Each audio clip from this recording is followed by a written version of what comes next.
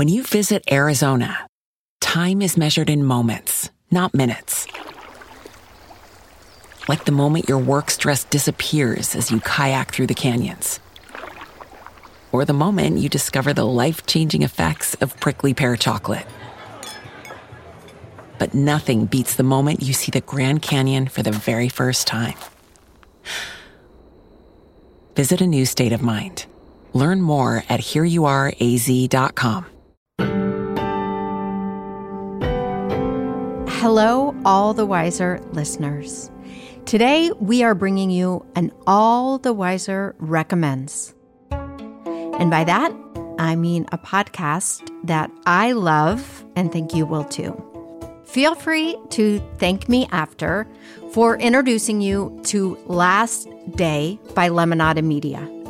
It's a show about the moments that change us and how people live and learn and grieve and grow and cry and laugh and do it all over and over again after the darkest days in their life. The show is hosted by the insanely talented Stephanie Whittleswax, who lost her younger brother to a drug overdose. Her brother's death inspired Stephanie to create this podcast. And she has this rare talent of talking about incredibly sad and difficult things while finding moments to laugh out loud and drop incredibly well-timed F-bombs. Last Day is a show that is real and raw and happy and sad, but at the heart of every episode is a new beginning. To check out Last Day, search for the show wherever you get your podcasts, or click in the link in our show notes. And now, I bring you the award-winning queen of darkness and light, Stephanie Whittleswax, and her podcast, Last Day.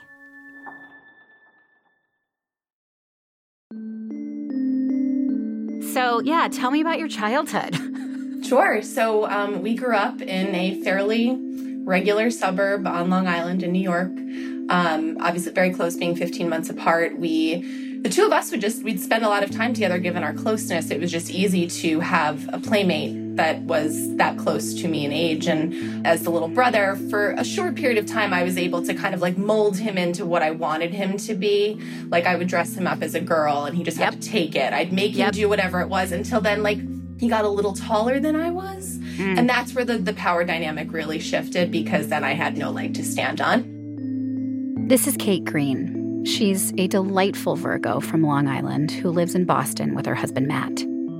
Throughout my chat with Kate, I kept having those goosebumpy, holy cow, we are the same moments. You know, the ones where you're talking to a complete stranger but feel like you've known them your entire life. That happened with Kate. There's just a lot of overlap between us. Harris was also like only a girl growing up. Like I put him in every wig, every dress, he was my personal doll. Yes. I completely relate to that. That's what little brothers exist for until they become too big. What else are they for? Exactly. Nothing. Nothing. Aside from putting our brothers in dresses, Kate also grew up in a tight-knit family of 4 who all genuinely seemed to like each other. She was also the protective older sister who'd do anything for her hilarious little brother, Ryan. And a few years ago, she lost him to a heroin overdose. You know the story. Like, it's the rehab attempts, the immediate overdose after, the getting in trouble with the law, and lather, rinse, repeat, like the calls I would get from jail to like go hide money somewhere. And it didn't make any sense to me, but he is my person. And I will, to the best of my ability, continue to be that protector if I can.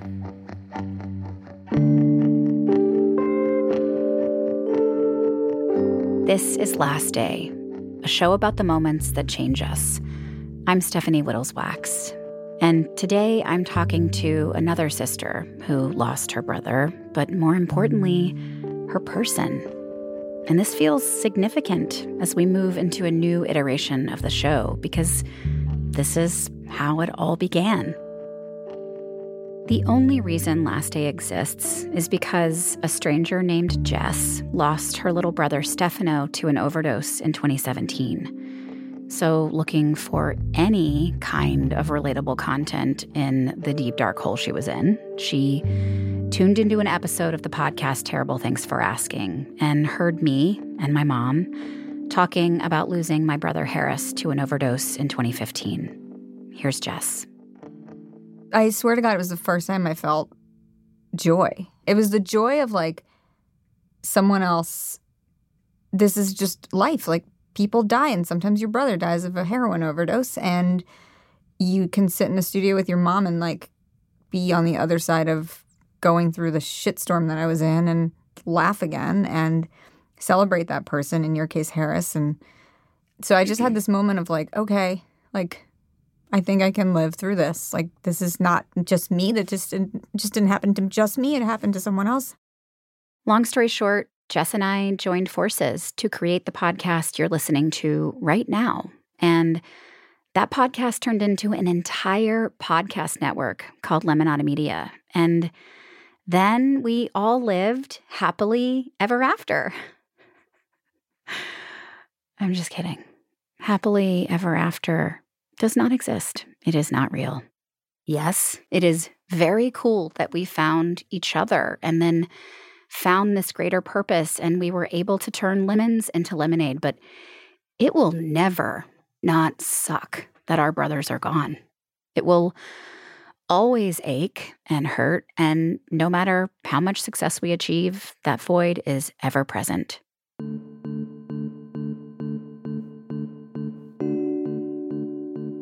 We call it the happy sad. This is where we live now. And so does Kate.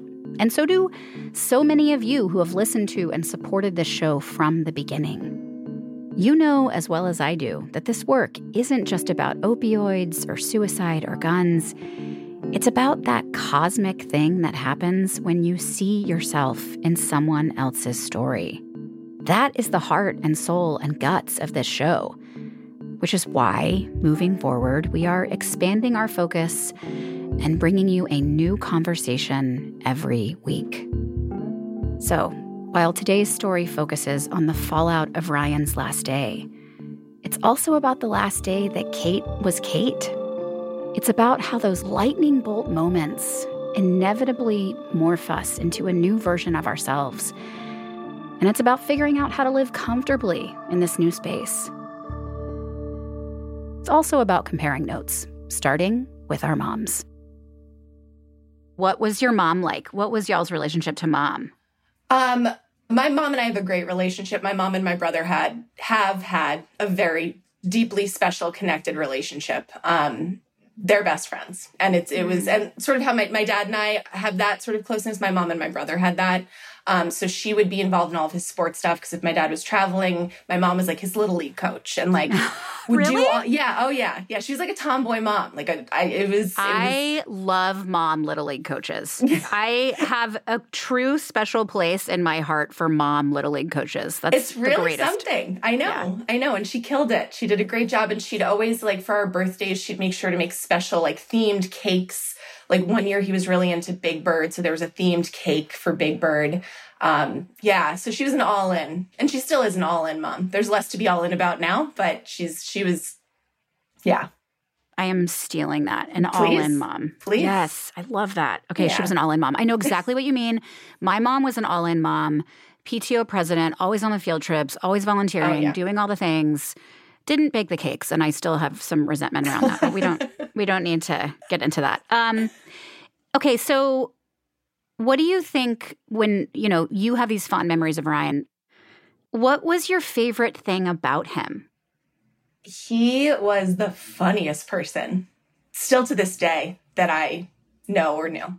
Funniest and most intelligent. Mm. And I think the combination of those things both served him well and got him into some trouble. But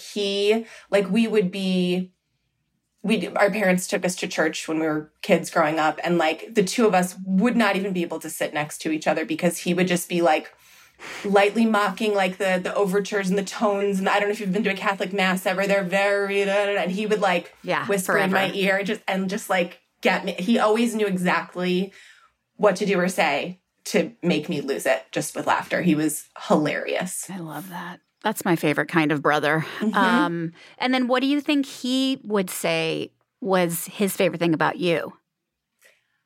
I think that he truly believed, he knew that I was his protector, that I would do anything. And from when we were kids, like, you know, covering things up or what, like scrambling not to tell him, to all the way through until he died, like I would do anything for him. And slightly tangential, I saw a psychic medium after he died.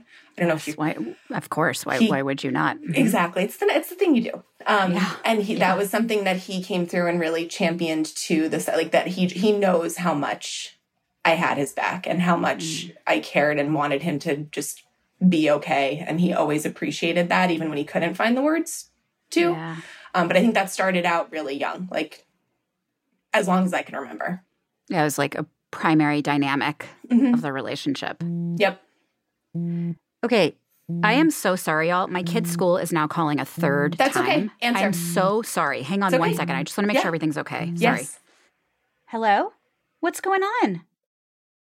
Okay, so 3 calls in a row from my daughter's school, and I don't care if Oprah is sitting across from me on the Zoom. You better believe I'm picking up the phone. Iris, when do you need them? The emergency? Iris forgot to bring the Valentine's cards that she made for her classmates. Okay, I will bring them to you, okay? Okay, love you. Bye. Crisis averted. For now, at least. I am so sorry. It's okay. That was the emergency. So anyway, it's fine. I want to get back to, okay, so you're the protector, as I am to my child. And I completely get it. And so at what point do you feel like you felt like that idyllic relationship that you described and that, you know, closeness that the two of you shared started to sort of shift? I think the perfection or the perceived perfection of our family and our family unit probably started to shift when he started getting into like the wrong crowd and just like shitty behavior when he was probably 13 or 14. It didn't escalate to what it became for another good chunk of time, but that's where we started to lose him. That's where it started to like fragment from the 4 of us to the 3 of us kind of like in an orbit around him. Nothing like blew up then, but it just like, that's where in my mind, I can remember like when things started to kind of shift. Our relationship for the most part nicely remained that dynamic with a lot of like stressors. Like I was definitely pushed to some limits over the years, but I would say probably when he was like 13 or 14, so whatever that is, middle school, it started to fragment there. And because he was so smart, he was bored by school. So that also kind of came, it was like, well, maybe this is just like what it is to be a 14-year-old boy. Like we've never done this before. You know, he got an 800 on the math section of his SATs without a calculator. Stop it. His calculator batteries died. And instead of like, I don't know, remedying the problem, he was like, yeah, whatever. He tried college. Like he tried to go to SUNY Maritime, which is a New York State, like naval school. And it wasn't jiving for him. He was definitely much more, he was a really good with his hands. So he'd work for a dock builder or a boat person or just like all these like really like physically exhausting, great jobs, but he'd always manage to mess them up, like with a failed drug test or like a stolen something or he'd ruin the relationship and it would be on to whatever the next thing was that he could find to make money or, you know, spend his time. How did you make sense of this? How did you, what was your explanation for, we are from the perfect family, right? We have this great mom. She made Big Bird cakes. How am I thriving and doing all the traditional things you're supposed to do moving into adulthood and Ryan can't? Another really great question. It was always an interesting dynamic. For example, when I'd be in college, I would only like the updates I'd get from my parents were just like the shitty things that were happening. I never felt like I was being asked questions about what I was doing or how I was doing or how things were going. And I started to get really resentful and angry. Like, what is his problem? Like, why can't he get it together? The more it went on, the more clear it became that like that wasn't going to change unless something fundamentally changed. But he had to want that change. So I don't know if that really totally answered your question. No, I mean, there's tears coming out of my face. Yeah. That rehab, relapse, rinse, repeat cycle is so brutal. Mm-hmm. And I don't think that people who haven't experienced it understand the depths of like suffering that it brings.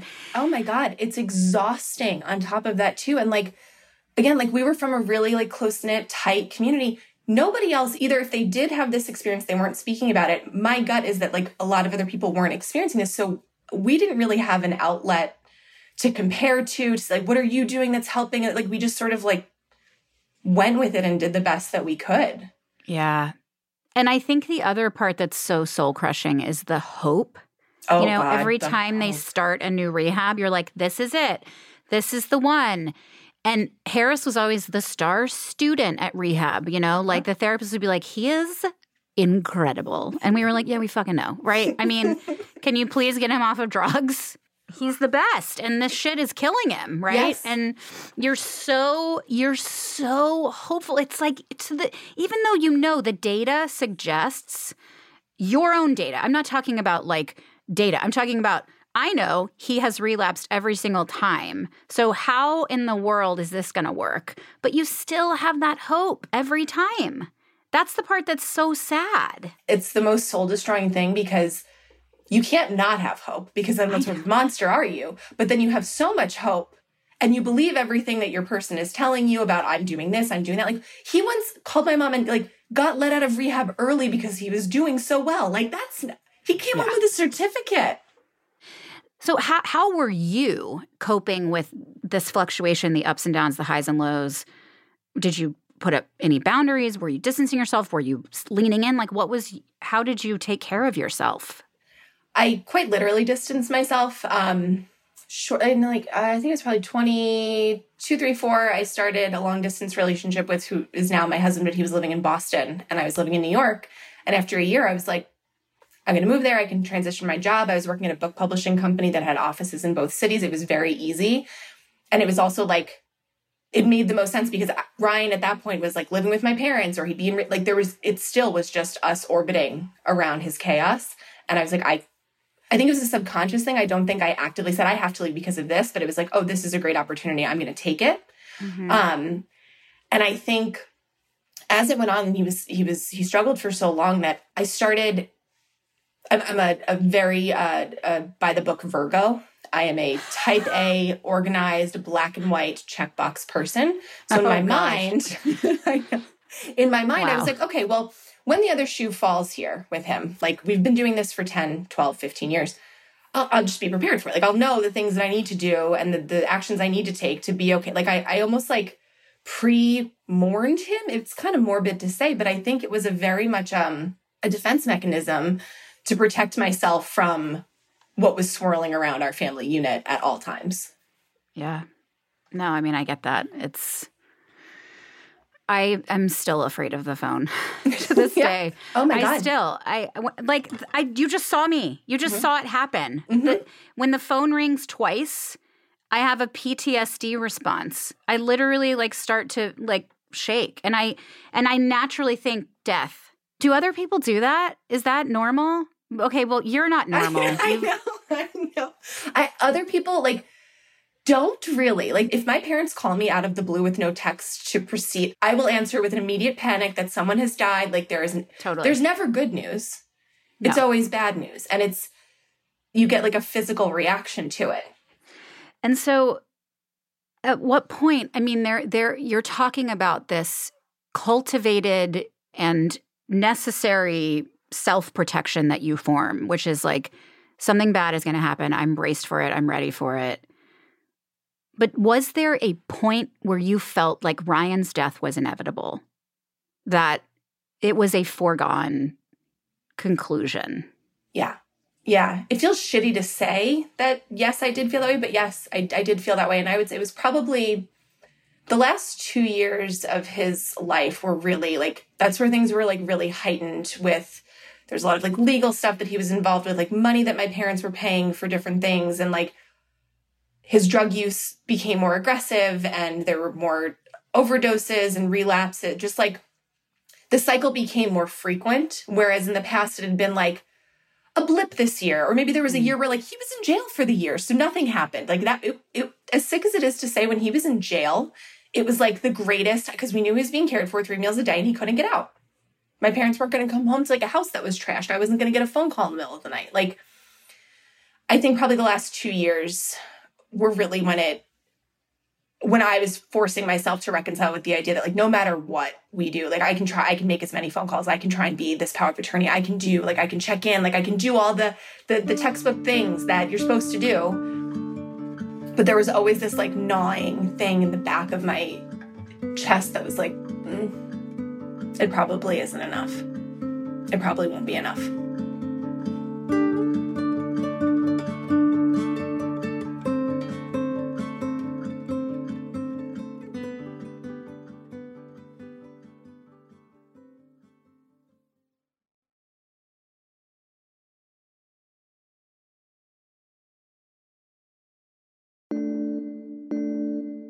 We're back.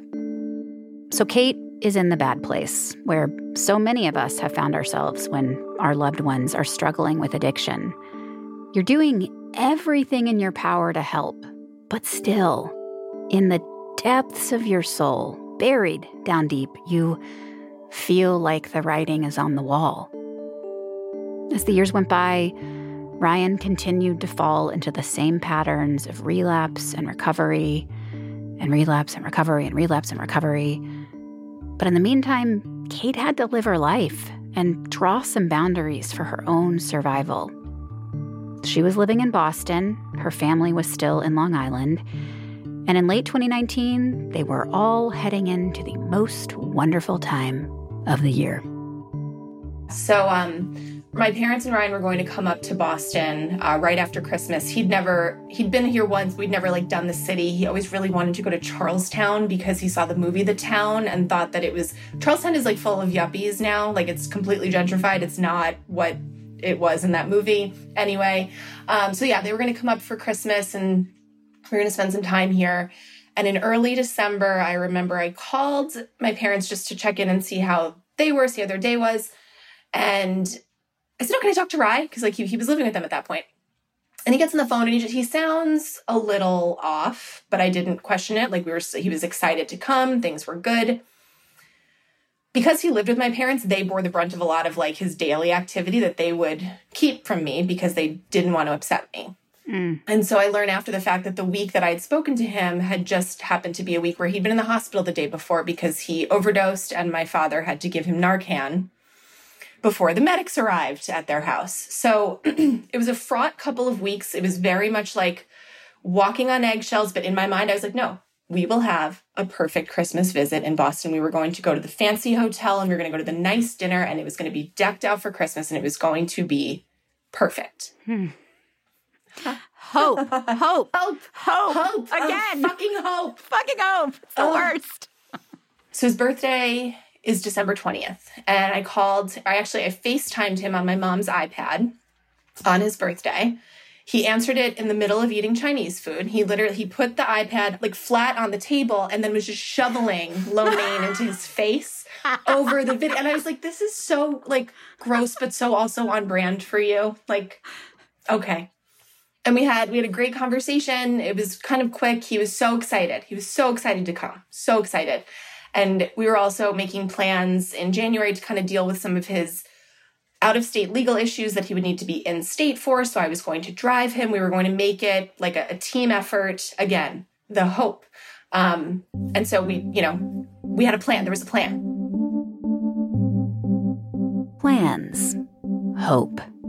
For those of us impacted by this merciless disease, this is often all we have to hold on to. And that's exactly what Kate was holding on to as she rolled out of bed on December 23rd. So it was a Monday, and I hadn't set my alarm because I was just going to easily wake up and roll into the day. It's basically Christmas. Like, I'm going to go to the office, but it's going to be a throwaway day. Like, I'm in no rush to start commuting. My husband had already left for work. And I hear what I think is the back door, like, start, like, being open. And I was like, that's weird. I wonder if Matt forgot something. And, so I looked at my phone. It's 8:25. I didn't have any missed calls. I didn't have any texts. And I walk out of our room to greet him at the door. And he looked at me and he said, your mom called. And my first thought was, oh, something happened to my dad. I don't know why that was the first thought, because the most obvious choice would be Ryan. And I said, what? And he said, your mom called, Ryan overdosed and died last night. I'm so sorry. And I laughed at him. I laughed. I heard myself laugh. And he said, I need you to hear what I'm saying to you. I need you to hear me. And he said it again.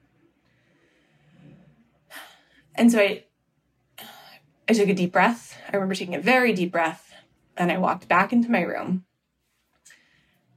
And I sort of I made it to the end of my bed and I curled up in this tiny, tiny little ball.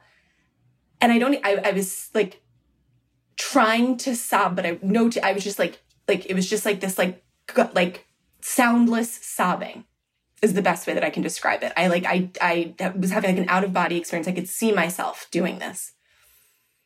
And then I thought, well, fuck, I have to call my mom now. Because I didn't know any additional details. We have to go to New York now. So I called my mom and she gave me sort of as many details as I asked for. But then my next thought was, well, we have to plan. I have to check these boxes. I was prepared for this moment. So I know the next that I need to shower, I need to pack, we need to get on the road, we need to see if there's a ferry to book to get around holiday traffic. So it's going to be a shit show. We were cat sitting for someone. And before we even got on the road, I went to their house to make sure their cat was okay. So, took a shower, and I remember just standing in the shower and saying to myself out loud, just so I could keep hearing it, your brother is dead. Your brother is dead. This moment, or this shower, oddly, is the dividing line between when he was alive for you and now he's dead.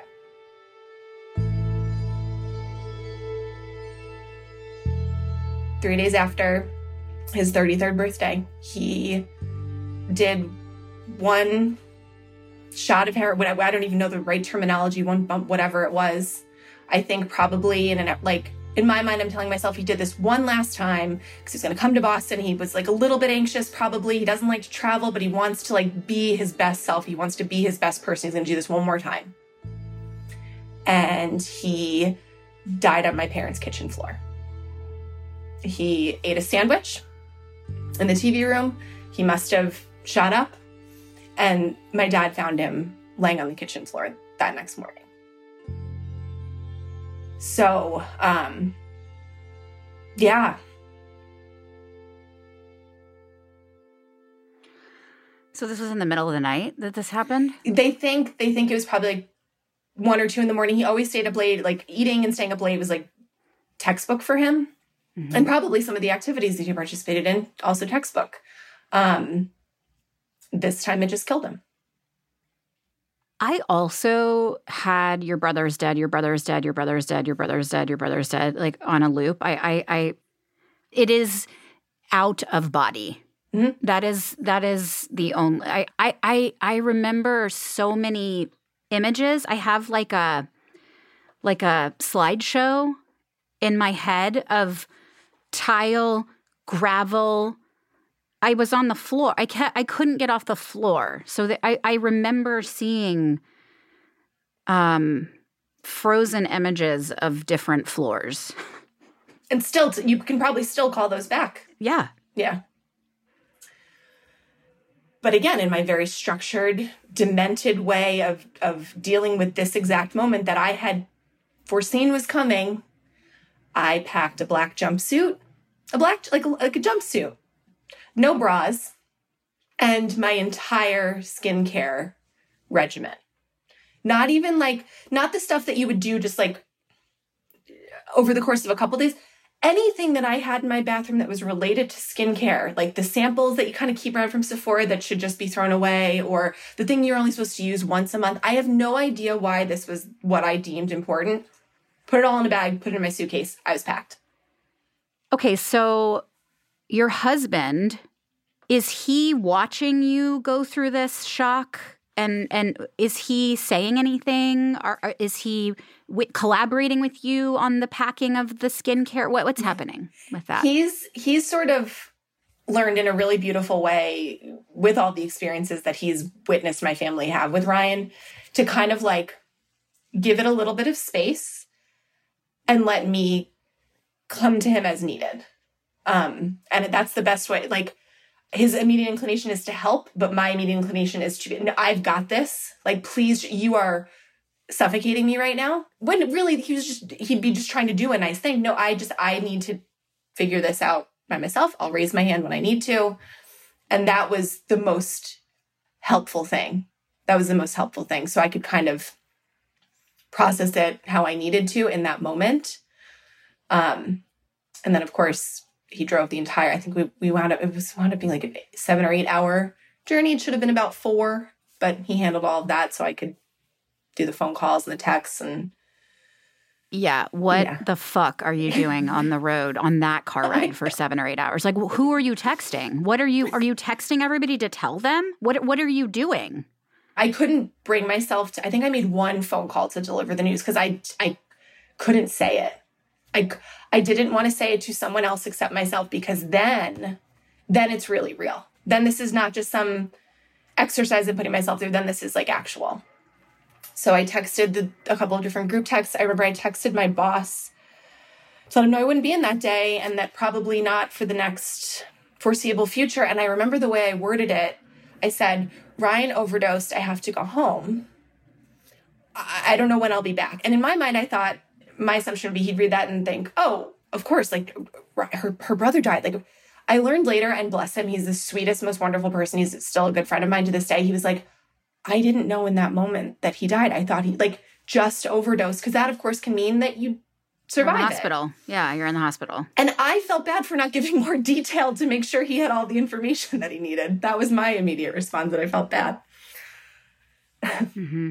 Totally normal. People pleaser to the max.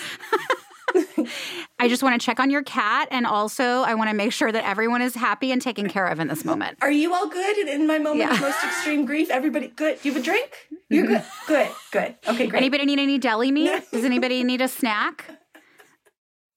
It's clear that part of Kate's grief response was doing. Kate is a doer. A highly effective one at that. I mean, we got in touch with her because she responded to our prompt for stories. In fact, she was one of the first people to fill out the submission form and reflect on who she is now versus who she was before she lost her brother. And her response was incredibly detailed and thoughtful. If I was still teaching, she would get an A+. I'm curious, for somebody who processes in the way that you're talking about, it's like you knew this was a viable outcome, right? You had said, this is a foregone conclusion. When it happened, were you like, this is it. This is the moment I've been waiting for. I've been prepping for this my whole life. Now it is time to take care of things. Like, did you go into action mode immediately? I think in that moment, yes. And it was very much checklisting in my head. And what's interesting is stuff before I read the prompt for this and submitted my information, I hadn't really spent a lot of time thinking about that person and who I was, because I am not that person anymore. And there's a beauty in being able to get, like, life is not black and white. Life is very gray.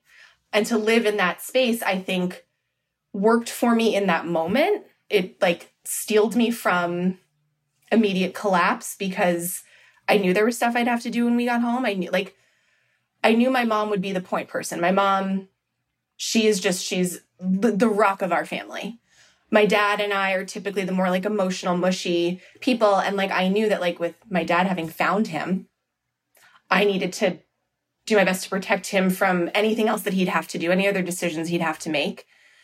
And so I did feel like kind of getting into action mode. And it was like, well, it's the holidays. And like, what does that mean for scheduling of things? And like, who's going to want to come to a funeral during the week of Christmas? And it was just like, yeah.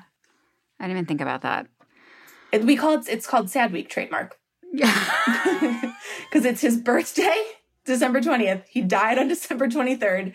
Christmas, and then his funeral was on the 27th. So it's just nicely packaged into a week. It's very convenient. It's very convenient. But I assume has really fucked Christmases. Oh, fuck Christmas. And honestly, like, my parents will hate it if they hear that, but I don't care.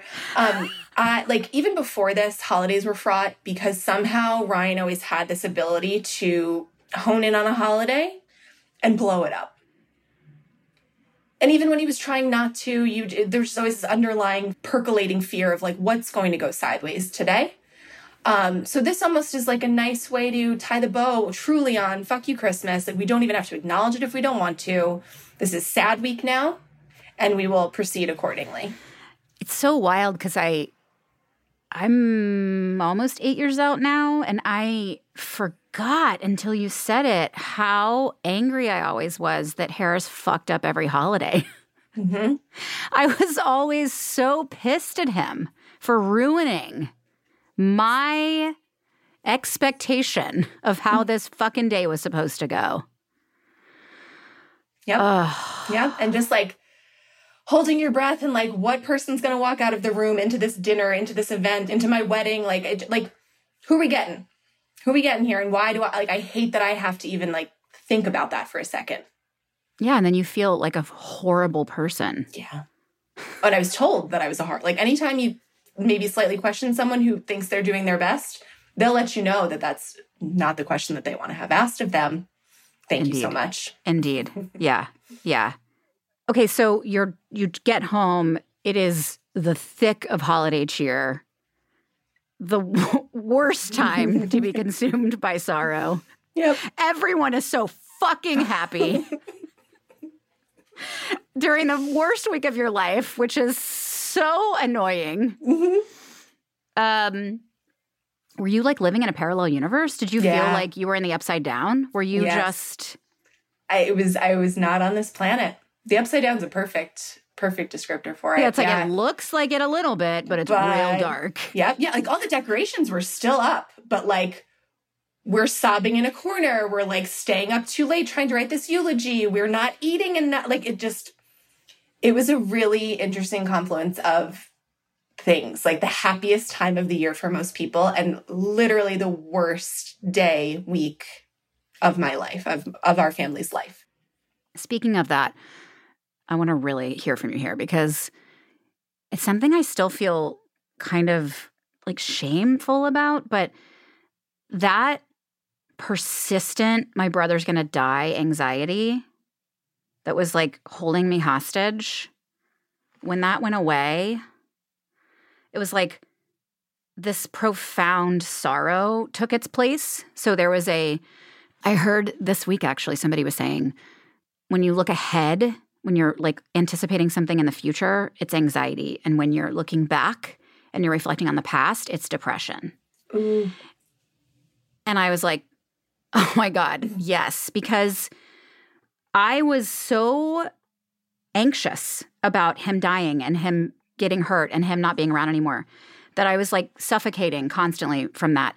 But then once he died, I was reflecting on all of our memories together. The anxiety was replaced by a profound pool of sorrow and depression. And with that, here's the part that feels shameful. There's a relief. Did you experience that? Am I a monster? You are not a monster. That is almost cookie cutter, my experience. That like suffocating anxiety, always like persistently, constantly for years. And then that's removed and sort of how we all orbited around him. The sun was taken out of our solar system. And so we had to, in a really, like in an upsetting way, but also in a really nice way, figure out how to reform our family dynamic and what that looked like while still honoring that we are a family of 4. But like physically, we're only a family of 3 now. And I think that sorrow and that depression, I'm almost happy that it's there to some degree because it forces you to always remember that you were that family of 4 and that you still are. It just looks different. And it's afforded my parents and I this really nice opportunity to have like an adult relationship together. Like they're two of my best friends. Mm-hmm. We FaceTime multiple times a week. I go home whenever I can. And I just genuinely enjoy their company. Not that I didn't before, but it always had this like air of whatever bullshit was going on with Ryan. And then if we have time to talk about other things, like we'll get to it. So there's definitely guilt there because I wish he were here? 100%, even with all of the bullshit. Yeah. All day, every day, I would wish that.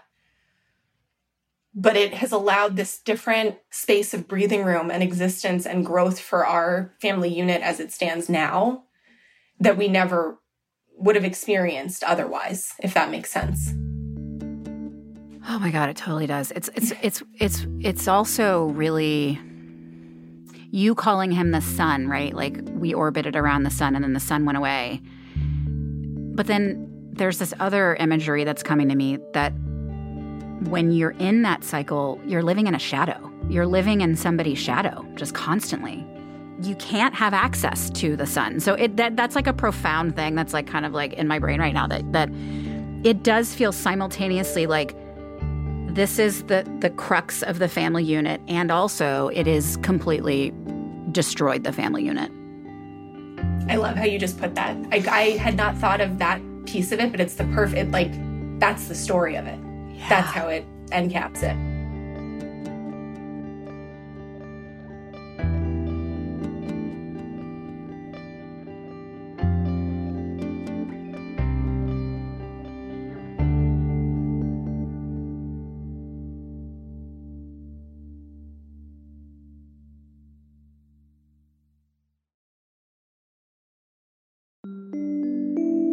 We're back. Ryan is gone, and Kate and her family are trying to figure out how to continue existing in the world without him. And in the weeks that follow, there's a new year, a fresh start. Only, as we can all remember, 2020 didn't exactly feel like a fresh start for very long. Nope, pretty soon we're all wiping down grocery deliveries with Clorox and making homemade masks out of bandanas and hair ties. Yeah, that was a bit of a shitstorm. So I went back to Boston after everything was said and done, I think right around New Year's. And my parents and I had this agreement. We would see each other every 6 weeks, if not before. It was like our little cutesy little tagline. Like my mom dropped me off at the ferry to go back and I said, I'll see you in 6 weeks. She said, if not before. Oh. And so. I love your mom. She's very cute. She's so cute. She's very cute, Patty Green. Oh my God, her name's Patty? Yeah. Holy shit, of course her name is Patty. Wait, is that your mom's name? No, but I just feel like Patty Green is like who she is. I would name her that if I was writing her in a book. It's her identity, totally. Patty, I love you. I'm just going to say this right now, and I'm excited to hang out someday. Okay, keep going. So remember that week before, like leading up to the full shutdown, it was like all these like conversations happening around us, but not really sure what pundits. Oh, yeah, it's like the news chatter. And so that happened, and I felt like I wasn't allowed to do anything with my grief because the world was grieving. The entire universe was grieving either a loss of someone or a loss of just their regular day-to-day or whatever it was. And like, who am I to say, I only had this a couple weeks ago. Excuse me. Sorry. Mine's still here too. So I really, I think I did myself a little bit of a disservice that year, and I just kind of put it away. And I don't think that was very fair to 2020 me, but it's what happened. And my parents and I FaceTimed a ton and did our best to maintain that, like being vulnerably sad with each other virtually is weird instead of just like sitting around the coziness of your own home. For Mother's Day, we drove down to New York to socially distance for an hour and surprise my mom and then drive back. It was the easiest traffic we've ever experienced, but it was just like, I couldn't not be with her on Mother's Day for that Mother's Day. It was like an impossibility. But I didn't really like allow myself an outlet to kind of spend time with my grief and like try and figure out what this thing looks like now in my life. And that, can you recall a moment or a point where you were like, you know what, avoiding these feelings isn't really serving me anymore? Like, was there a moment where you were like, I have to get into this? Yeah. So in 2021, I was on a run. I was listening to a podcast. It's a running podcast called The Allie on the Run Show, if you're into running podcasts. I'm not, but okay. Now I will be. Now I will, since we're the same. And you might really like it. I'm going to love it. It's going to be my favorite podcast. Keep going. She was interviewing a woman named Meg, who was talking about her experience with something called the Heron Project. And the Heron Project is a nonprofit that offers support both for people struggling with substance misuse and also their families and other loved ones. And so much of what she was saying felt very relatable to me. And I thought, okay, well, I Googled them when I got home, and I learned that they have weekly grief groups. And so I submitted my information and almost immediately got an email back welcoming me to the next Tuesday night grief group. And I was like, oh, that was too fast. I was not prepared for that at all. Too fast. Too much. And so every Tuesday for the next 3 months, I received a Zoom. God bless Rebecca, who's our grief group leader. She kept me on that distro list and sent me the Zoom link every single Tuesday. And it wasn't until there was no reason why I shouldn't. I would I'm out on a run. I'm at work. I'm out with friends. I've already had a glass of wine. This is not really a good time for me.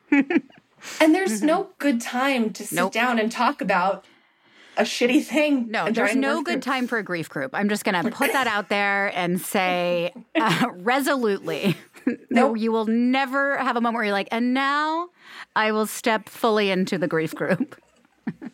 Exactly right. And it was the first Tuesday in November where I got the email, and it was like 6:00, and they're at 6:30, and I was like, I'm sitting on my couch doing nothing. I'll just log on and see. Yeah. And I logged on to a Brady Bunch screen of people who were complete strangers in that moment, but who deeply knew my story and deeply understood my experience. And I felt like I've known these people my entire life. Meanwhile, I've been virtually Zooming with them for a year. And it was just so warm and wonderful to just be in this space together. And then because of the Heron Project, I learned that they host a marathon fundraising team for the Boston Marathon.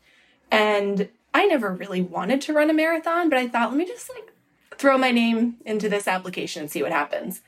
And by sheer chance, they had a full team, and somebody got injured, and they had one bib left to give. And interestingly, when I'd seen that psychic medium and Ryan had come through, he said he really wants things named after him or done in his, he's very selfish that way. He's very self-involved. Name a school after me, or write a book dedicated to me. Name a child after me. Totally. And so I thought here's this opportunity to do just that. So I spent January through April fundraising and being able to tell this story and bring awareness to the Heron Project, and to really, in unique situations that I wouldn't have normally brought them up. I had a dentist appointment, and my dentist was like, oh, what's new? What have you been up to? I was like, oh, I'm training for the Boston Marathon. And he was like, wow, did you qualify? And I was like, absolutely not. I'm fundraising. He was like, oh, cool. Who for? And I told him, and there's always, I don't know if you experienced this as well. There's always that moment that you're going to inform someone really bad news. You know what their face is going to look like, and you kind of wonder if you shouldn't, just to spare them. But I've learned through this process that it's okay if that's their response. I can still communicate my story and my experience, and maybe they know somebody going through something similar. Maybe they themselves are going through something similar, and they have a moment to feel connected, or that they're learning something that they can take somewhere else. And so I've resisted the urge to not ruin somebody's day a lot of times, because you never know what it might bring after that. They definitely do have a connection to it. That's the thing that I have taken away from this, is that everyone I tell, they're like, oh, yes, my blah, blah, blah. It is so unbelievably pervasive, unfortunately. And when we were actually pitching last day out, we kept getting the feedback. It's so niche. I'm like, excuse me, ma'am. No, it is not. no one's talking about it because it sucks, but it's not niche. Everyone knows someone. Yep. And because everyone does know someone or perhaps has lost someone, talking about it helps. It's something we can do to help ourselves move through it, which, let's be honest, is such a process in and of itself. It was not a box I could check and have it be shelved and it would go away. And that has been the most transformative, illuminating experience. Like the last 2 years of my life, really like digging in and spending time and doing different things, has been the greatest gift that I could give myself. And I think I know would make Ryan so proud.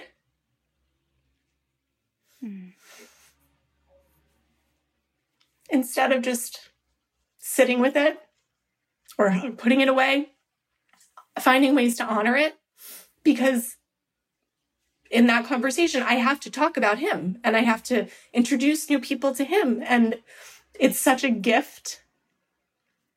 And it's hard to do sometimes. Like, it's obviously highly emotional, but it has been the single most transformative thing that's happened to me of this entire experience in terms of, and I didn't really look at it, Steph, until I read this prompt from you of who I was before and who I am now and how that completely changed me as a human. Oh my God. That is so... I'm really still processing this. It's still very sad. It still sucks. But if there's ways to find some joy and light in the suck, yeah, I'll do that all day. I actually wanted to ask you about that because the happy sad is a place where I just live now. And I remember I wrote this at the very end of the book, but there was a moment where I was looking through the rearview mirror at my daughter, who is now calling me, demanding that I bring her Valentine's that she forgot. But like You Are My Sunshine came on, and it is the saddest song that's ever existed, first of all. And then I'm looking at her and she's like clapping and just like feeling it in her body and like just like, it was beautiful. I was like, I love this creature. This is the most beautiful sight. And I'm absolutely consumed with sorrow at the same time that I will never be able to share this with him and he will never be able to experience this himself. And those moments are so intense. And I'm wondering if you have had any happy, sad moments like that. Yeah, I mean, most recently, most specifically, the biggest thing was definitely the marathon. And this, I worded it somehow in the social media post, because obviously it's very important to champion your successes on social media. Why would you run a marathon if you couldn't, if you can't share it on social media? What's the point? Exactly. But I think I said something effective like, it's unfathomable how my greatest achievement is tied to like the greatest loss, but what a beautiful place for the two of those things to live in my experience. And like, even in like the running of the 26 brutal miles to Boston, I just kept thinking how proud he would be. And like, he would think it was so cool that, let alone that I ran that, but that I raised money and that, of course, it was for him. Like, he would love that, especially. But it's just like those moments of knowing that he would be proud in the happy, sad. Yeah. And it sucks to know that I won't have those in real time, but I know that like any other thing I do moving forward, he'll be a part of it and he'll know in some way that it's happening and he'll be proud of me. But yeah, the happy sad's a real thing. Man. I love how my happy sad is that I listened to a song on toddler radio and yours is I ran 26 miles. It's fine. It's not a contest. But I will say that you've really shown me up today. Okay? The happy sad is real. And it's something we're going to talk about a lot on this show. Because life is never just one thing. Take the marathon. Was Kate over the moon proud of running 26 miles in one day? Yes. Did she also lose 3 toenails that day? Also, yes. So if you thought this story ends with Kate going on to become a lifelong marathon runner, think again. I believe the phrase she used was one and done. Still, she did it. She woke up one day and ran a whole-ass marathon, which is something old Kate never did. I'm sitting here right now saying words into a microphone, also something I never did before losing my person. So here we are, doing cool things we never did in the shadow of profound loss. And I have to think that somewhere up there, Ryan and Harris are looking down on us, feeling pretty darn proud. And just in case you need to hear how awesome it sounded when Kate crossed the finish line, here you go. Cheeky glasses! Cheeky green! Cheeky!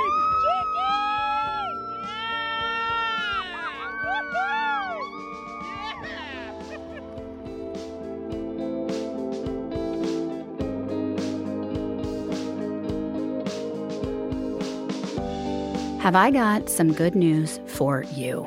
There's even more Last Day with Apple Premium. Subscribers get exclusive access to content like Kate's tips and advice for anyone thinking of joining a grief group. Sign up now on Apple Podcasts.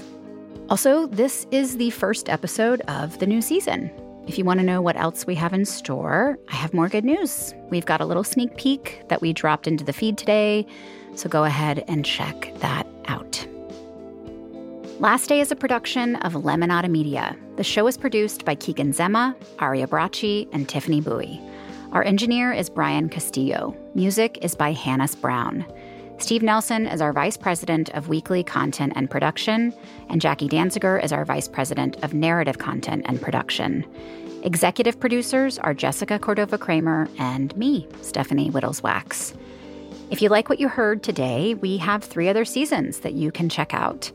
Have a story you'd like to share? Head to bit.ly/lastdaystories or click the link in the show notes to fill out our confidential Google form.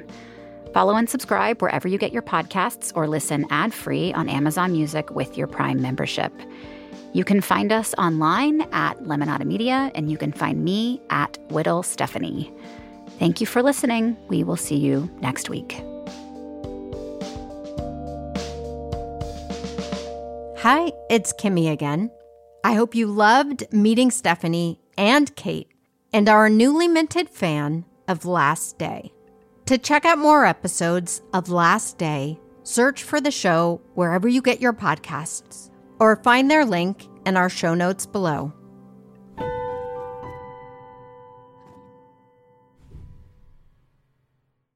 Save big on brunch for mom, all in the Kroger app. Get half gallons of delicious Kroger milk for $1.29 each. Then get flavorful Tyson natural boneless chicken breasts for $2.49 a pound, all with your card and a digital coupon. Shop these deals at your local Kroger today, or tap the screen now to download the Kroger app to save big today. Kroger, fresh for everyone. Prices and product availability subject to change. Restrictions apply. See site for details.